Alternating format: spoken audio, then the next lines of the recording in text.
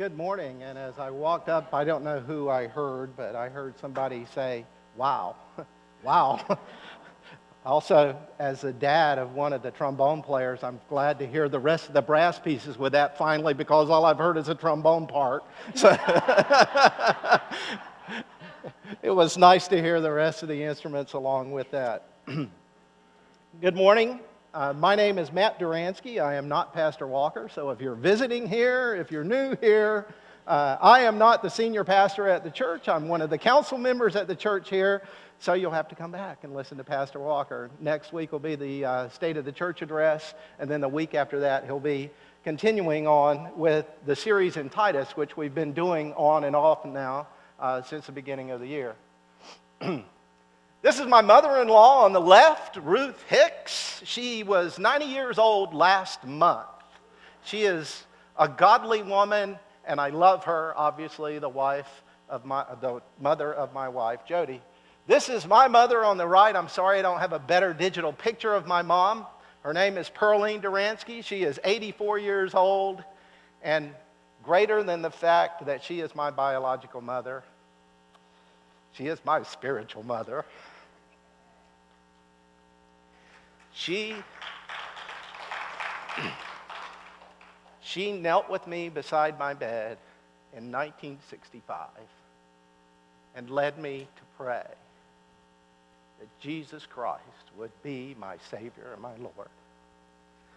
And it's the greatest thing a mother can do for her child. And I love her very much. Happy Mother's Day. To them and to all of you mothers. Open your Bibles to Titus chapter 1, please. Titus chapter 1.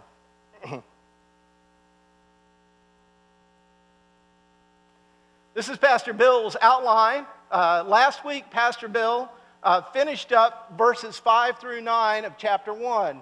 This week, and don't get scared, my family has already prayed for me. We're going to cover the second part of chapter 1, and we're going to cover all of chapter 2, but we're going to cover chapter 2 in an overview fashion. So I'm going to go through in somewhat more detail the second part of chapter 1, and then I'm going to pick some selected topics that I'm going to talk about. I'm going to talk about sound doctrine, going to talk about good works, going to talk about identity, and going to talk about submission. So this will be somewhat of a topical message.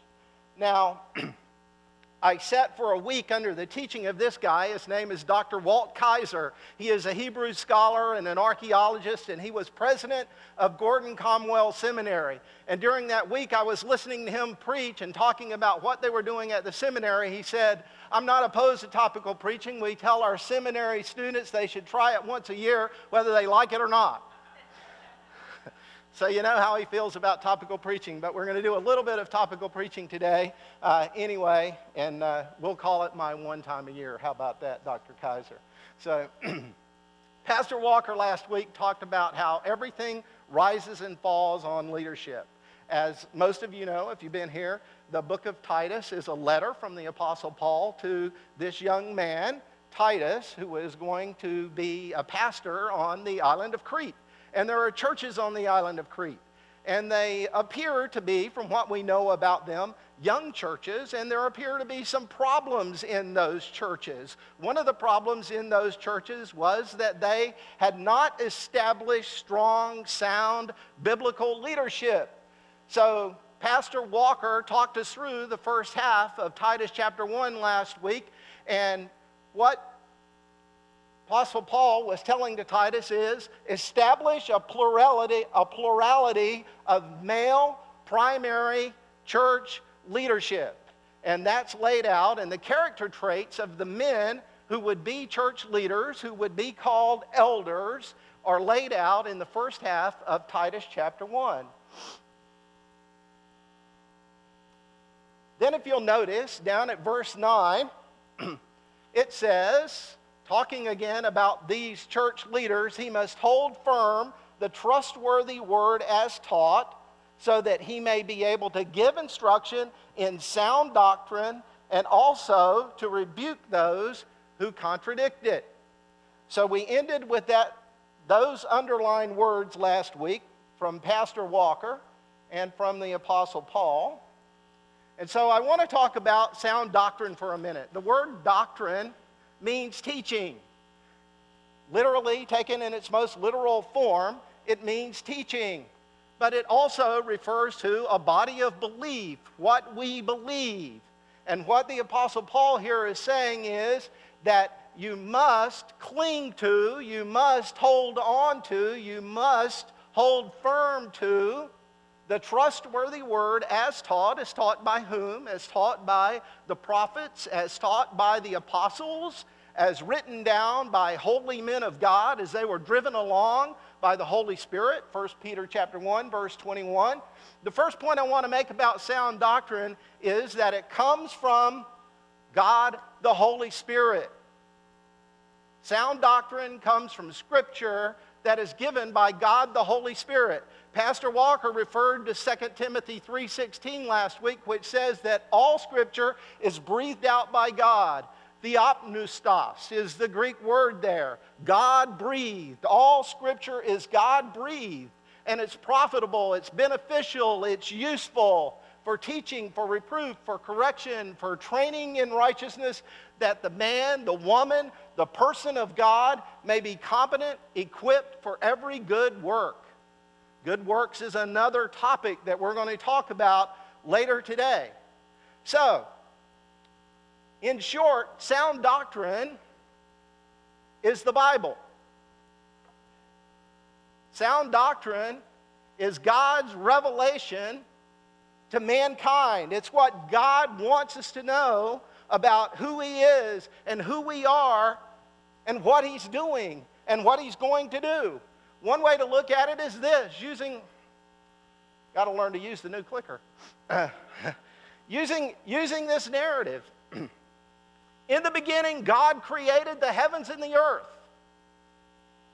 God created the earth as an ideal place for mankind. Before God ever created mankind, God completely and perfectly furnished the earth for us to inhabit.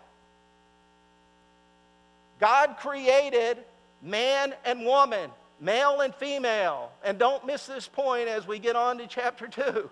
He created male and female in His image.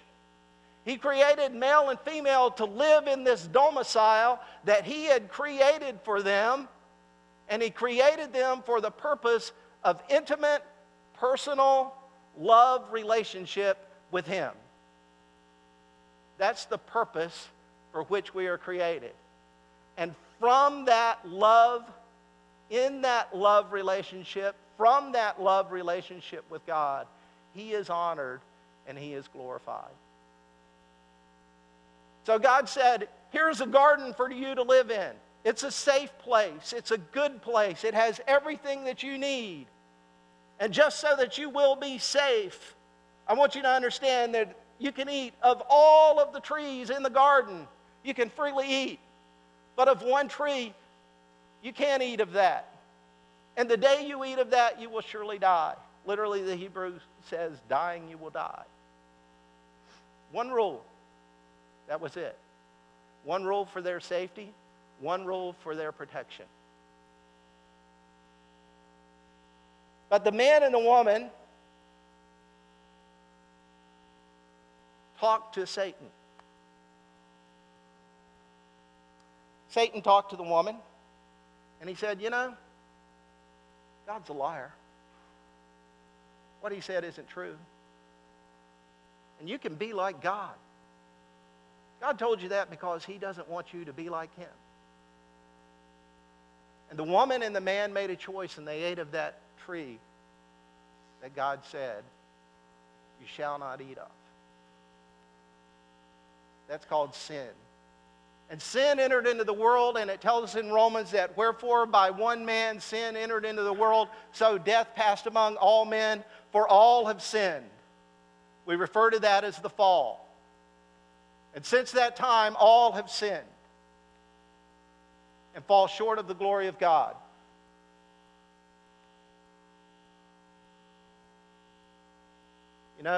Death entered into the world at that time, But God, being a merciful and gracious God, he did not stomp on Adam and Eve at that time. But death entered into the world. Disease entered into the world. And since that time, all have sinned. Separated from God by our sin, because God is pure, God is holy, God is sinless, God is righteous, and our sin separates us from God. And we can't have that personal, intimate, love relationship with him because of our sin, unless that issue of our sin is dealt with. And when the fullness of time had come, God sent his Son to be the perfect and the only sacrifice that would satisfy God's wrath toward sin. Jesus Christ, the God-man, fully God, fully man, stepped out of heaven, stepped into time and space, took on flesh and blood, lived a perfect, sinless, spotless life, and allowed the very creatures he created to nail him to a cross, to be the sacrifice, the satisfying sacrifice for you and for me, so that we could enter into that relationship with a pure and holy God. I hope that if you're here today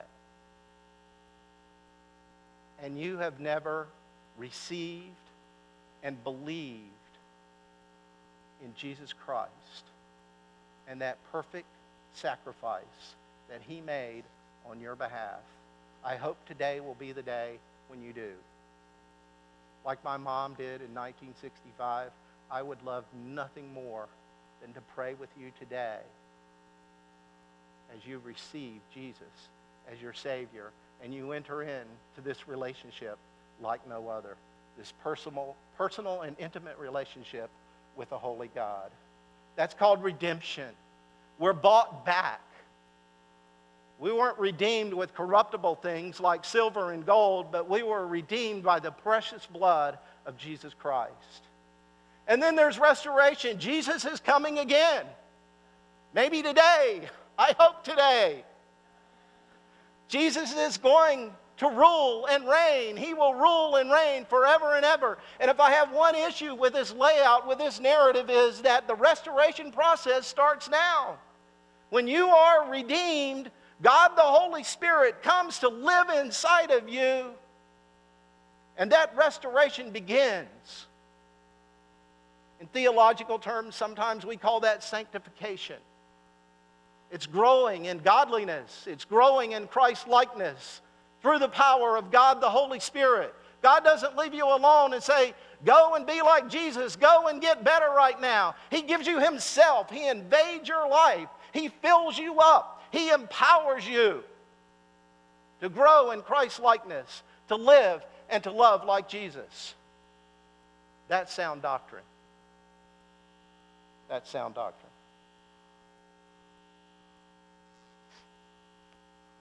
Second point I want to make about sound doctrine.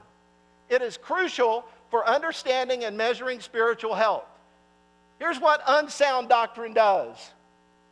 Verse 9, it contradicts the Bible. Let's take a look. Let me read through this real fast. Verse 9, he must hold firm to the trustworthy word as taught, so that he may be able to give instruction in sound doctrine and also to rebuke those who contradict it. Sound doctrine contradicts the Bible.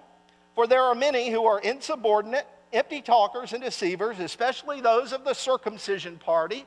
This is referring to nothing more than people who are being legalistic, and their God is their religion. And they want the rules. They want the rules without the relationship. And as we know, rules without relationship leads to rebellion. And these people are in love with their religion. It wasn't just a problem back then. It's still a problem today. There are people who are in love with their religion. They are in love with their rules, but they're not in love with Jesus, and they don't have a relationship with Jesus Christ. Rules without relationship lead to rebellion.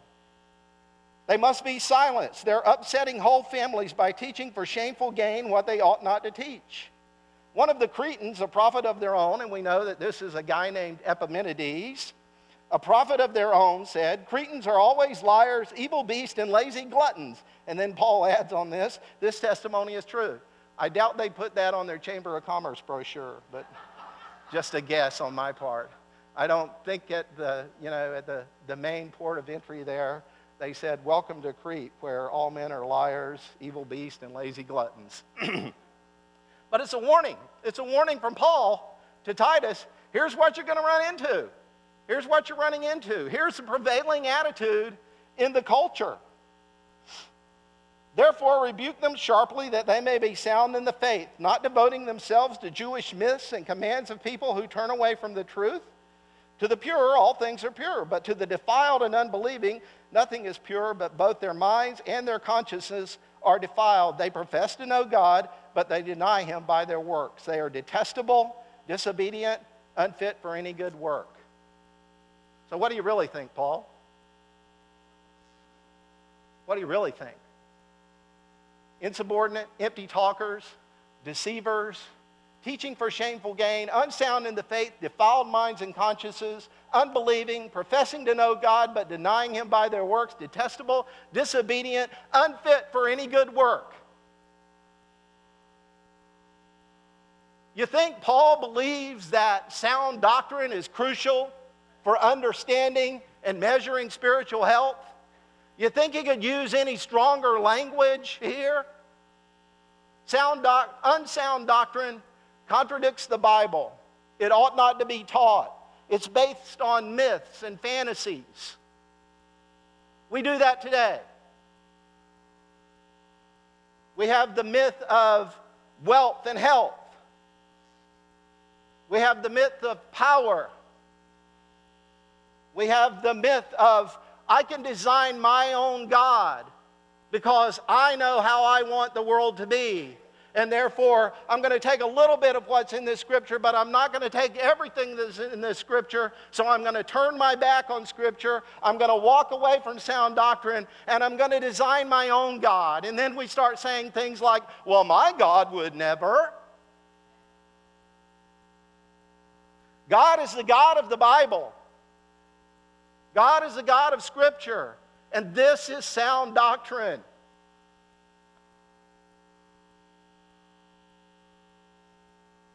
Are you any of these?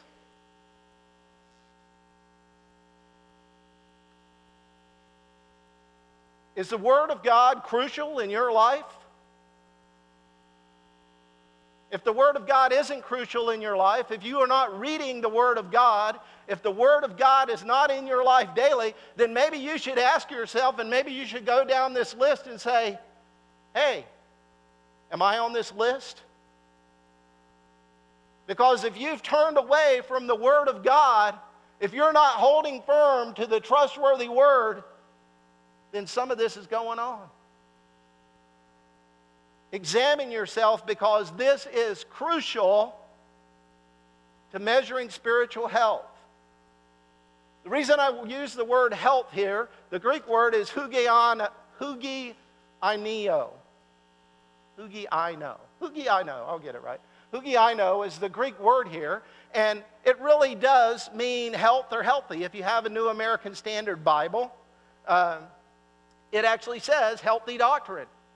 In Luke, when Jesus said it's not the well who need a physician, but the sick, hugiaino was the word that's translated well in Luke. So the implication here is that sound doctrine is healthy doctrine. If you like the translation, the English translation of the word sound, think of a building in an area where there's been an earthquake. It may look good on the outside, but if the foundation is cracked, that house is condemned, right? That house can be declared unsound. Sound is stable. Sound is healthy. Unsound doctrine is based on the commands of those who have turned away from the truth. Living in the internet age, living in the world today, I'm going to move this because I see some people leaning to see the slide. Living in the age of television, You can turn on the television, you can click on the internet and find some of these people all the time. There are people who are preaching and teaching based on myths and fantasies, based on not the God of the Bible, but a God that they have designed. They are people who have turned away from the truth. Avoid those people like the plagues. Individuals or the church cannot be spiritually healthy outside of sound doctrine, outside of the Word and the will of God.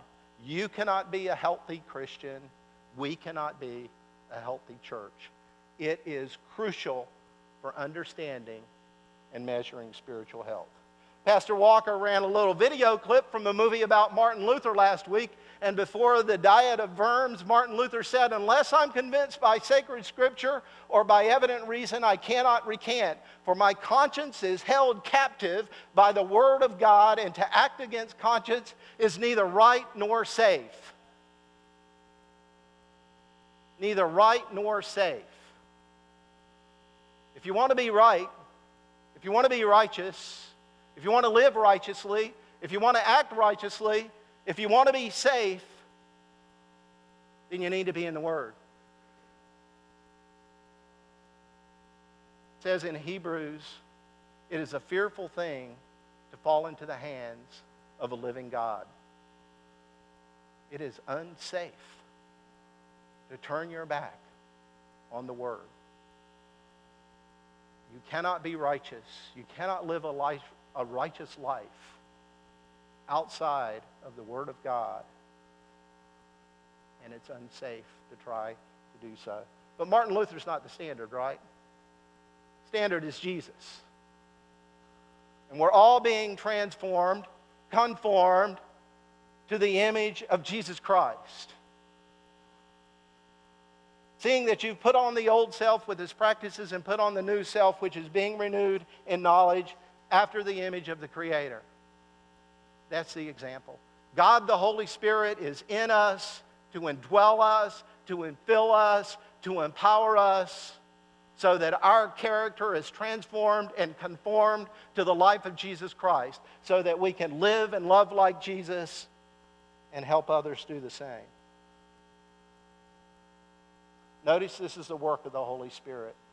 2 Corinthians 3:18. For this comes from the Lord, who is Spirit.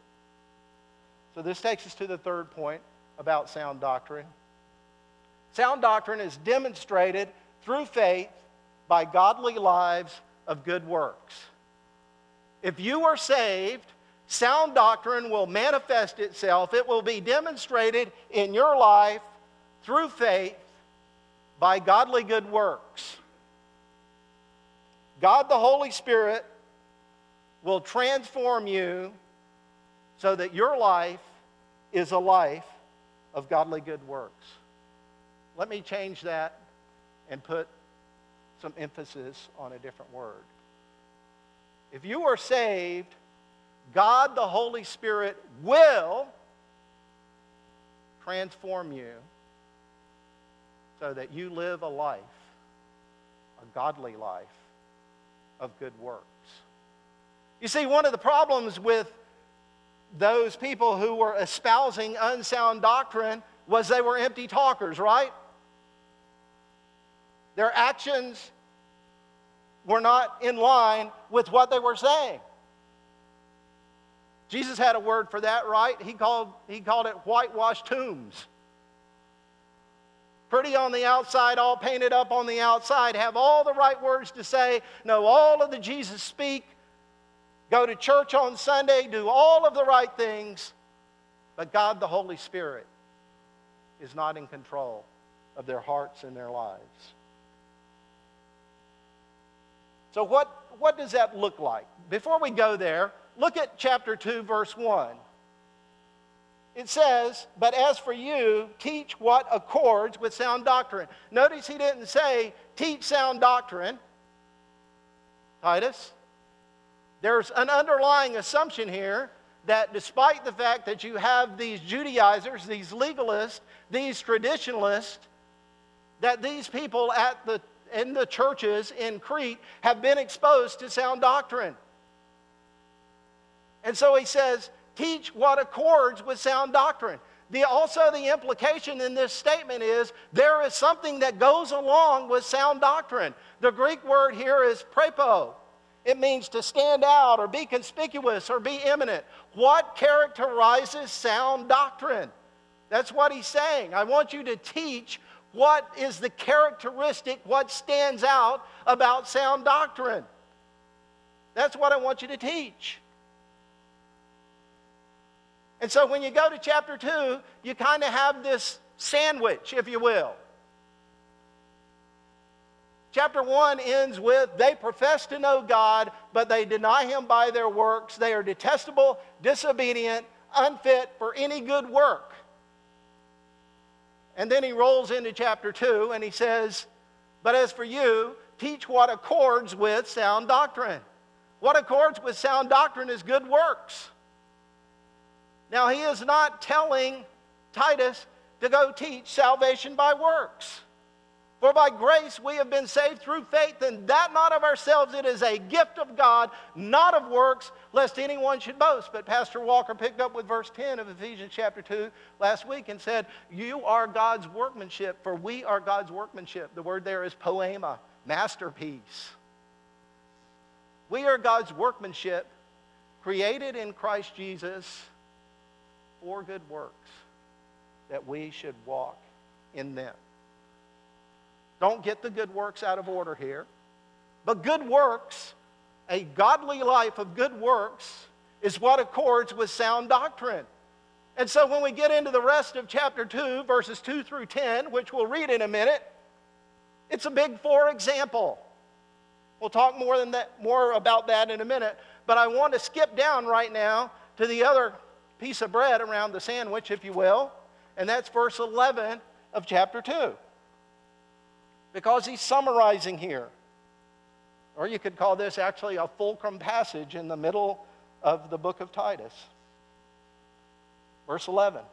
For the grace of God has appeared, bringing salvation for all people, training us to renounce ungodliness and worldly passions, and to live self-controlled, upright, and godly lives in the present age, waiting for our blessed hope and the appearing of the glory of our great God and Savior, Jesus Christ, who gave himself for us to redeem us from all lawlessness and to purify for himself a people for his own possession who are zealous for what? They are zealous for good works.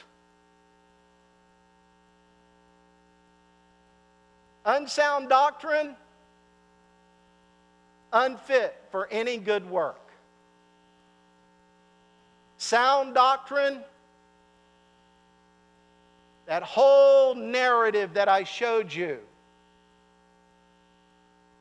is about him redeeming us from all lawlessness and purifying for himself a people for his own possession who are zealous, anxious, eager, wanting to go do it, motivated to do it. Why? Because out of loving gratitude for God, he has claimed us. He has saved us. He has redeemed us. He has declared us righteous based on the sacrifice of his precious, sinless, spotless Son. And so out of loving gratitude to God, we are zealous for good works.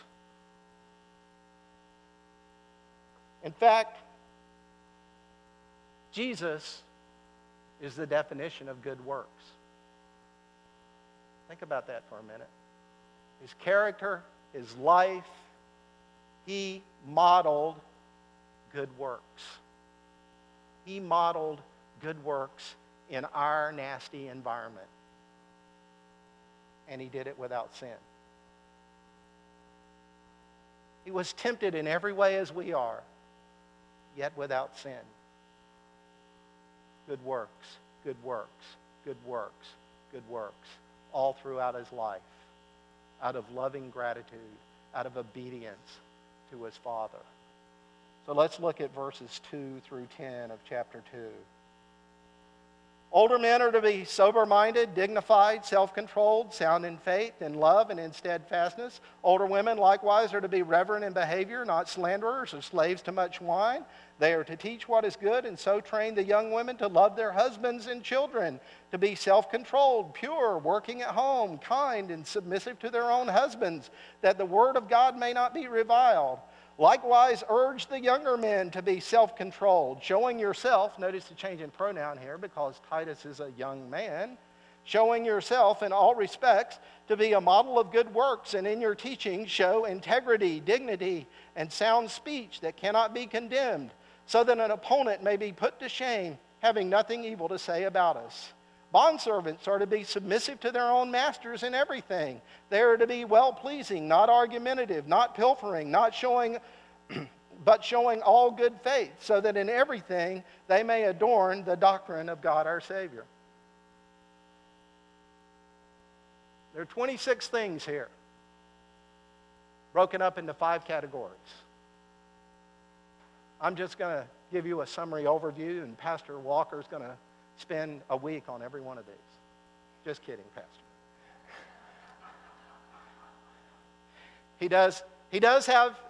He will come back and he will go through this. But I wanted to lay this out for you this way, and I wanted to make a couple of comments about this. There are 26 things here, and there are 3 conclusive statements. Notice once again that he points to the primacy of the Word of God, that the Word of God may not be reviled because it is precious. It is reflective of God's character.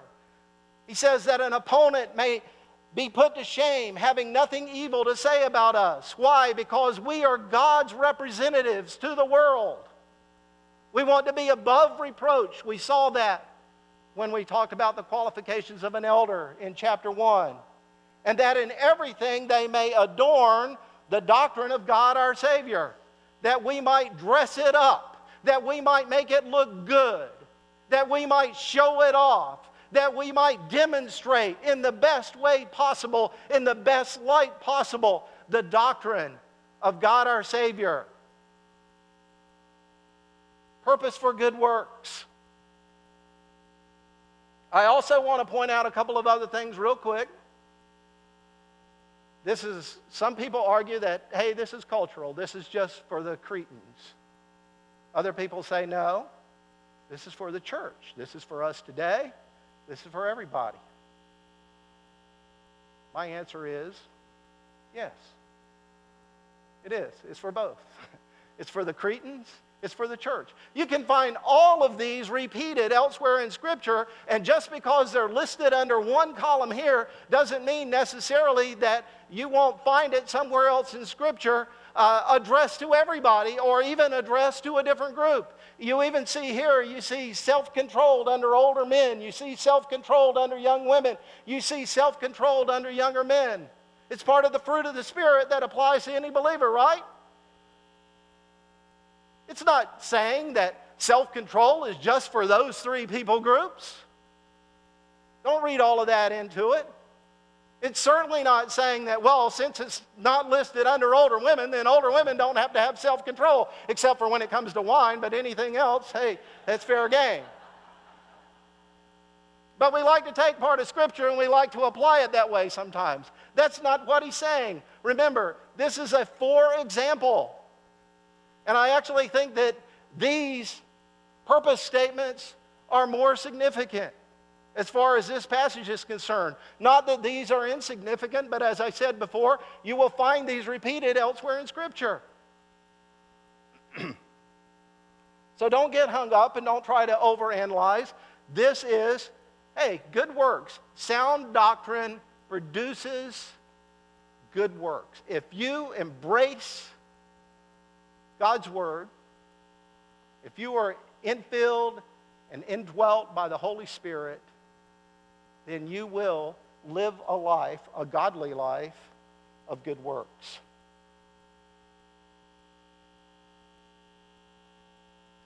Good works reflect the character of Christ in the church and the world. That's my summary statement about good works. That's the measuring stick for good works. They reflect the character of Christ in the church and in the world. I want to give you 3 top-level takeaways here from this passage. My first one: embrace your station in life, be a teacher, and be teachable. We have those 5 groups. 4 of them are age groups, right? We have old men, younger men. By the way, King James says aged. I don't like being old. I don't like getting old. I'm in my 60s. I don't like a lot of the stuff that comes with being old. But one takeaway from this passage is that I need to embrace my station in life and understand that I'm a teacher and I need to be teachable. You know, I've worked in children's church 3 times for the last month, and I was in the room with kindergartners and pre-K kids, and we have some helpers in there who are 10, 11 years old. They're teachers because they model. Look at some of the language that's sprinkled through chapter 1 and chapter 2. Give verbal instruction, teach what accords with sound doctrine, and I would argue that teach here is not just verbal teaching. Urge, teach what is good, and so train. Show yourself in all respects to be a model of good works. Don't be an empty talker, Titus. Don't be an empty talker, church. Embrace your station in life. Don't say, well, I'm too young. I don't have anything to offer. You are teaching whether you know it or not. Somebody is watching. People need to see the life of Jesus Christ through you. Don't let anybody tell you you're too young. Paul told Timothy, don't let anybody despise your youth. Don't let anybody tell you you're too old. Don't let anybody despise your age. Don't let anybody despise your gray hair. Second takeaway is embrace your identity. Sometimes some people in the church, universal, like to take out Galatians 3:28 and say, hey, Galatians 3:28 says, there's neither Jew nor Greek, neither slave nor free, no male or female, for you're all one in Jesus Christ. So all of those distinctions don't matter. Well, if all of those distinctions don't matter, then why do I have this in Titus chapter 2? Of course they matter. These distinctions do not take away, they do not abolish the guidelines and the roles and the functions that God has laid out for men and women in the family and in the church. People try to use this verse as a wedge, as a sledgehammer sometimes, to say, none of that matters because of Galatians 3:28. What Galatians 3:28 says is that if you're a Christian and I'm a Christian, you do not see me primarily as an old, fat, white guy. And I don't see you, We're brothers and sisters in Christ. We're one in Christ. If there's any place there should be racial harmony, if there's any place there should be ethnic harmony, if there's any place there should be gender harmony, it should be in the church, and we should be modeling it for our world. And our country needs it more right now than we have ever needed it. And God put us here for that purpose. And your identity does matter. Your identity matters in Jesus Christ. Ladies, there are young ladies out here who need to see you model Jesus Christ. Young ladies, there are other young ladies who need to see you model Jesus Christ. Young men, old men. We need to model Jesus Christ when we're apart and when we're together. We need to model Jesus Christ to a lost and dying world. Your identity does matter. And the last one. Okay, everybody's tightening up their seat cushion now. Practice biblical submission. You know, it's amazing. You got these 26 things, and we want to get in a dither about these 2. I know. I mean, I've gotten emails the last 2 weeks. Oh, you're preaching on biblical womanhood. You're preaching on submission. Good luck with that. I'm praying for you, brother. All that sort of thing. Let me address this one first. Nowhere in the Bible does it say that women cannot work outside the home. Deborah was a judge.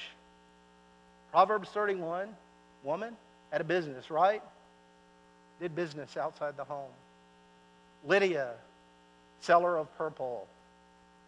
Priscilla, tent maker. Nowhere in the Bible does it say that it's forbidden for a woman to work outside the home. So that's not what this passage is saying. You have to interpret Scripture with Scripture. Women are uniquely gifted by God to nurture, teach, and train children. You cannot separate the emotional from the biological. It's a gift from God. Motherhood is a gift from God.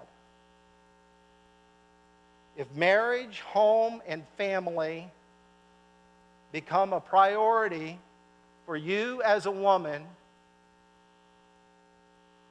that is higher than your home, your family, your children, and your marriage, then your priorities are out of whack. And that's what this is saying. But let me just say something, boys, before you smile too big. If your priorities outside the home, your work, your hobbies, anything outside the home has a higher priority than your family and your children, then your priorities are out of whack. Okay? And that's what this passage is saying.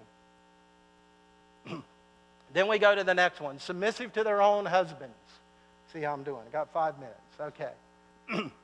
First of all, I've sat in sermons, not in this church, but when I was growing up in the 60s and 70s, if you think I'm growing up. And I've heard people preach that women are supposed to be submissive to all men. That's not in the Bible. The Bible does not say that all women are supposed to be submissive to all men. They're supposed to be submissive to their own husband. The word here is hupotasso.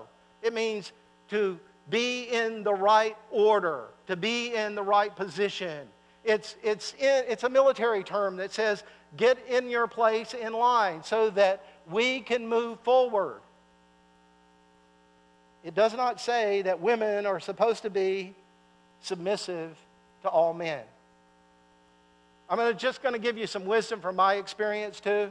When people get upset about this, and I have seen all kinds of rancor and discord associated with this, I've seen it in churches. 90% of the time, when you start looking into it, the men are not doing their job. The men are not leading. They are not practicing biblical headship. Their priorities are out of whack. And they're saying, well, you're the woman, you take care of the house. That's what the Bible says. Submit, woman, work at home. That is not biblical headship.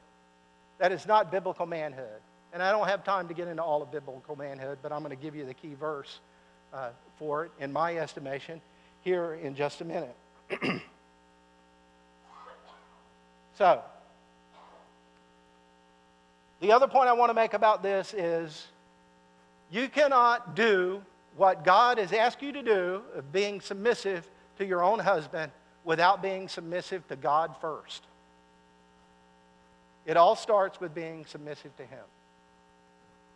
So let me put this in a broader context.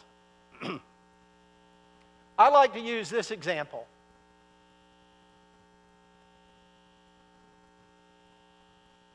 Jesus is fully God, right? He's not the Father. He's not the Holy Spirit, but He is God. Jesus left the glories of heaven in loving obedience to the Father, and he went to the cross and he died for you and me. He said, nevertheless, not your will, but my will be done. He did not give up any of his deity. When this is applied to a relationship between men and women in marriage, a wife submits to their own husband in the role and function, but remains equal to men in nature and dignity. You are created in the image of God. I am created in the image of God. Submission does not change your value or your worth in the eyes of God. When I was studying, I ran across this, and of course, John Piper always has things to say that I like, and I won't go through all of these, but this is from a little sermonette you can find online. It's about 10 minutes that John Piper did about 6 things submission is not. It's not agreeing to everything. It's not leaving your brain at the altar. I like that one. It doesn't mean that you do not try to influence your husband. It's not putting the will of your husband before the will of Christ. The priority is submitting to God first. It doesn't mean getting all of her spiritual strength from her husband. She is still indwelt and infilled by God the Holy Spirit. She is still accountable to God. She does not get all of her spiritual strength from her husband. God does not give husbands the Holy Spirit on behalf of their wife. And it doesn't mean living or acting in fear. Coercion is not submission. If you say, I'm going to make my wife submit, no, you won't. You cannot make someone submit. Submission is voluntary and purposeful. And it's done out of loving gratitude and loving obedience to God Almighty. So, put it in context. I made my little, this is about the extent of my PowerPoint wizardry. I used blue and pink up there. That reddish color is supposed to be pink. Notice some things here. Paul starts off Titus by saying he's a servant, a slave, a bondservant of God. The word is doulos. And then in chapter 2 he says bondservants are to be submissive to their own masters in everything. Paul gets it. He understands that first and foremost, I am supposed to be submissive to God in everything because he purposefully chose the title of doulos to give to himself. And then later he says, submissive to their master in everything. So first of all of us, men, women, everybody, are to be submissive to Christ first. These legalists, these Judaizers, these false teachers, they're called insubordinate. Greek lexicons will tell you that the word there used for insubordinate is the opposite of submissive. You end up on that list I showed you about those teachers that Paul used in the last half of chapter 2 when you refuse to submit. You refuse to submit to God and to His Word. Ephesians chapter 5. Great passage on body life, great passage on living in love, which includes great passage on husbands and wives. But Ephesians 5:21, before it transitions to talking to husbands and wives, says submitting to one another out of reverence for Christ. Husbands, love your wives as Christ loved the church and gave himself up for her. I wanted to put that in there because, to me, Philippians chapter 2, 5 through 8, is the greatest passage, the passage that speaks to me the most on submission. And it says, have this mind among yourselves, men and women, which is yours in Christ Jesus, who though he was in the form of God, did not account equality with God something that he needed to grasp, because he is God. He was God. But he made himself nothing, taking the form of a servant, being born in the likeness of men, and being found in human form, he humbled himself and became obedient unto death, even the death on a cross. That's submission. And that's what husbands are called to do. That's what we're all called to do, ultimately, is to submit. Have the mind of Christ. Submission should permeate the church. An attitude of submission. When we make submission just about women, we are not preaching sound doctrine. Does the fact that submission should permeate the church abolish the roles and the functions and the guidelines that God has given for men and women in the church and in the family? No, it does not. But Scripture is clear that submission should permeate the church. Submission is honoring the Lord.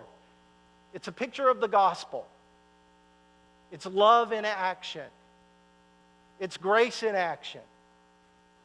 It's voluntary and it's purposeful.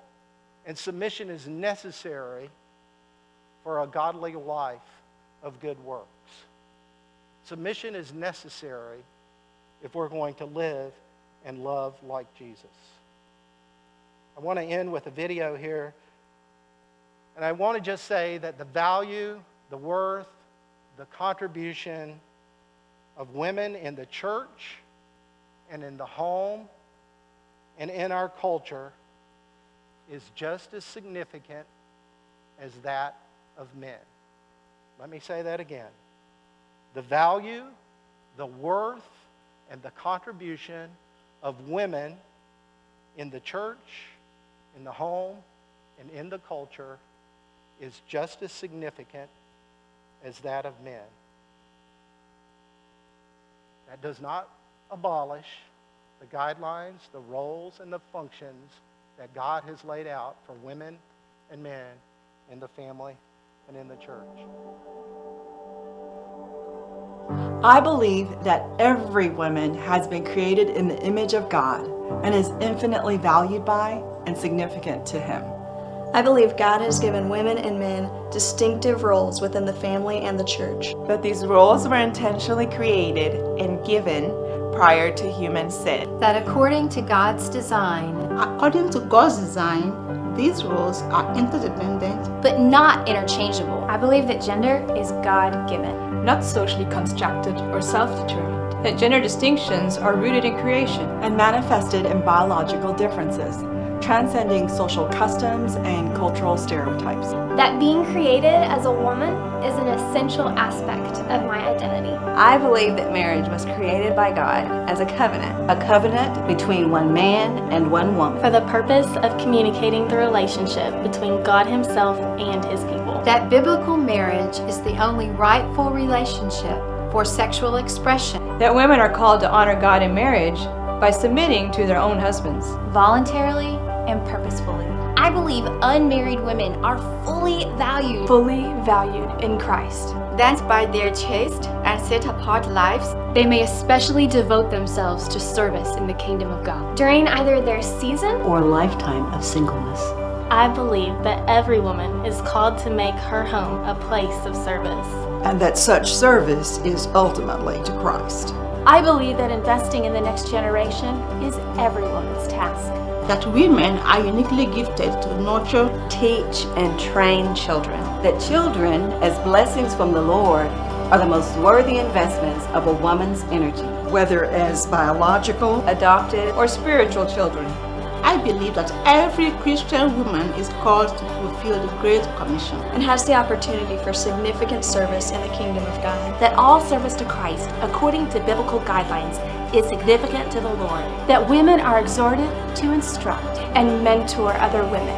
I believe that women are indispensable to the church. That concerning a woman's sphere of service, within biblical guidelines, her opportunities are boundless.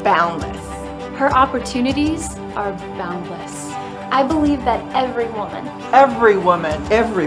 is worth the investment of educational opportunities. That women as created in God's image not only can learn, but should learn, and have access to literacy, skills training, and vocational instruction. That the God-called woman warrants the investment of theological education and preparation for service to Christ according to biblical guidelines. I believe a woman has particular capacity for effecting societal change and preserving moral values through her influence in the home and her family, and her involvement in community decisions, social action, and public policy. I believe that every woman's life, regardless of culture or condition, has dignity. That whether unborn or aging, impoverished or privileged, she is worth protecting. That the life and dignity of every woman must be defended. I am Biblical woman. I am biblical woman.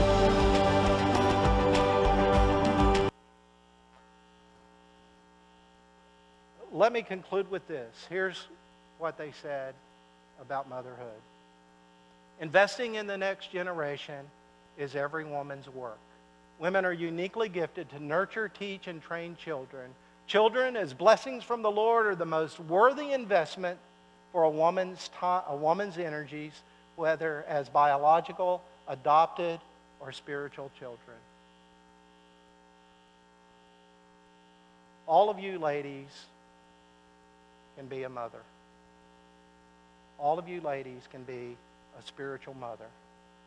God wants to use you as He used my mother to point other people to Jesus.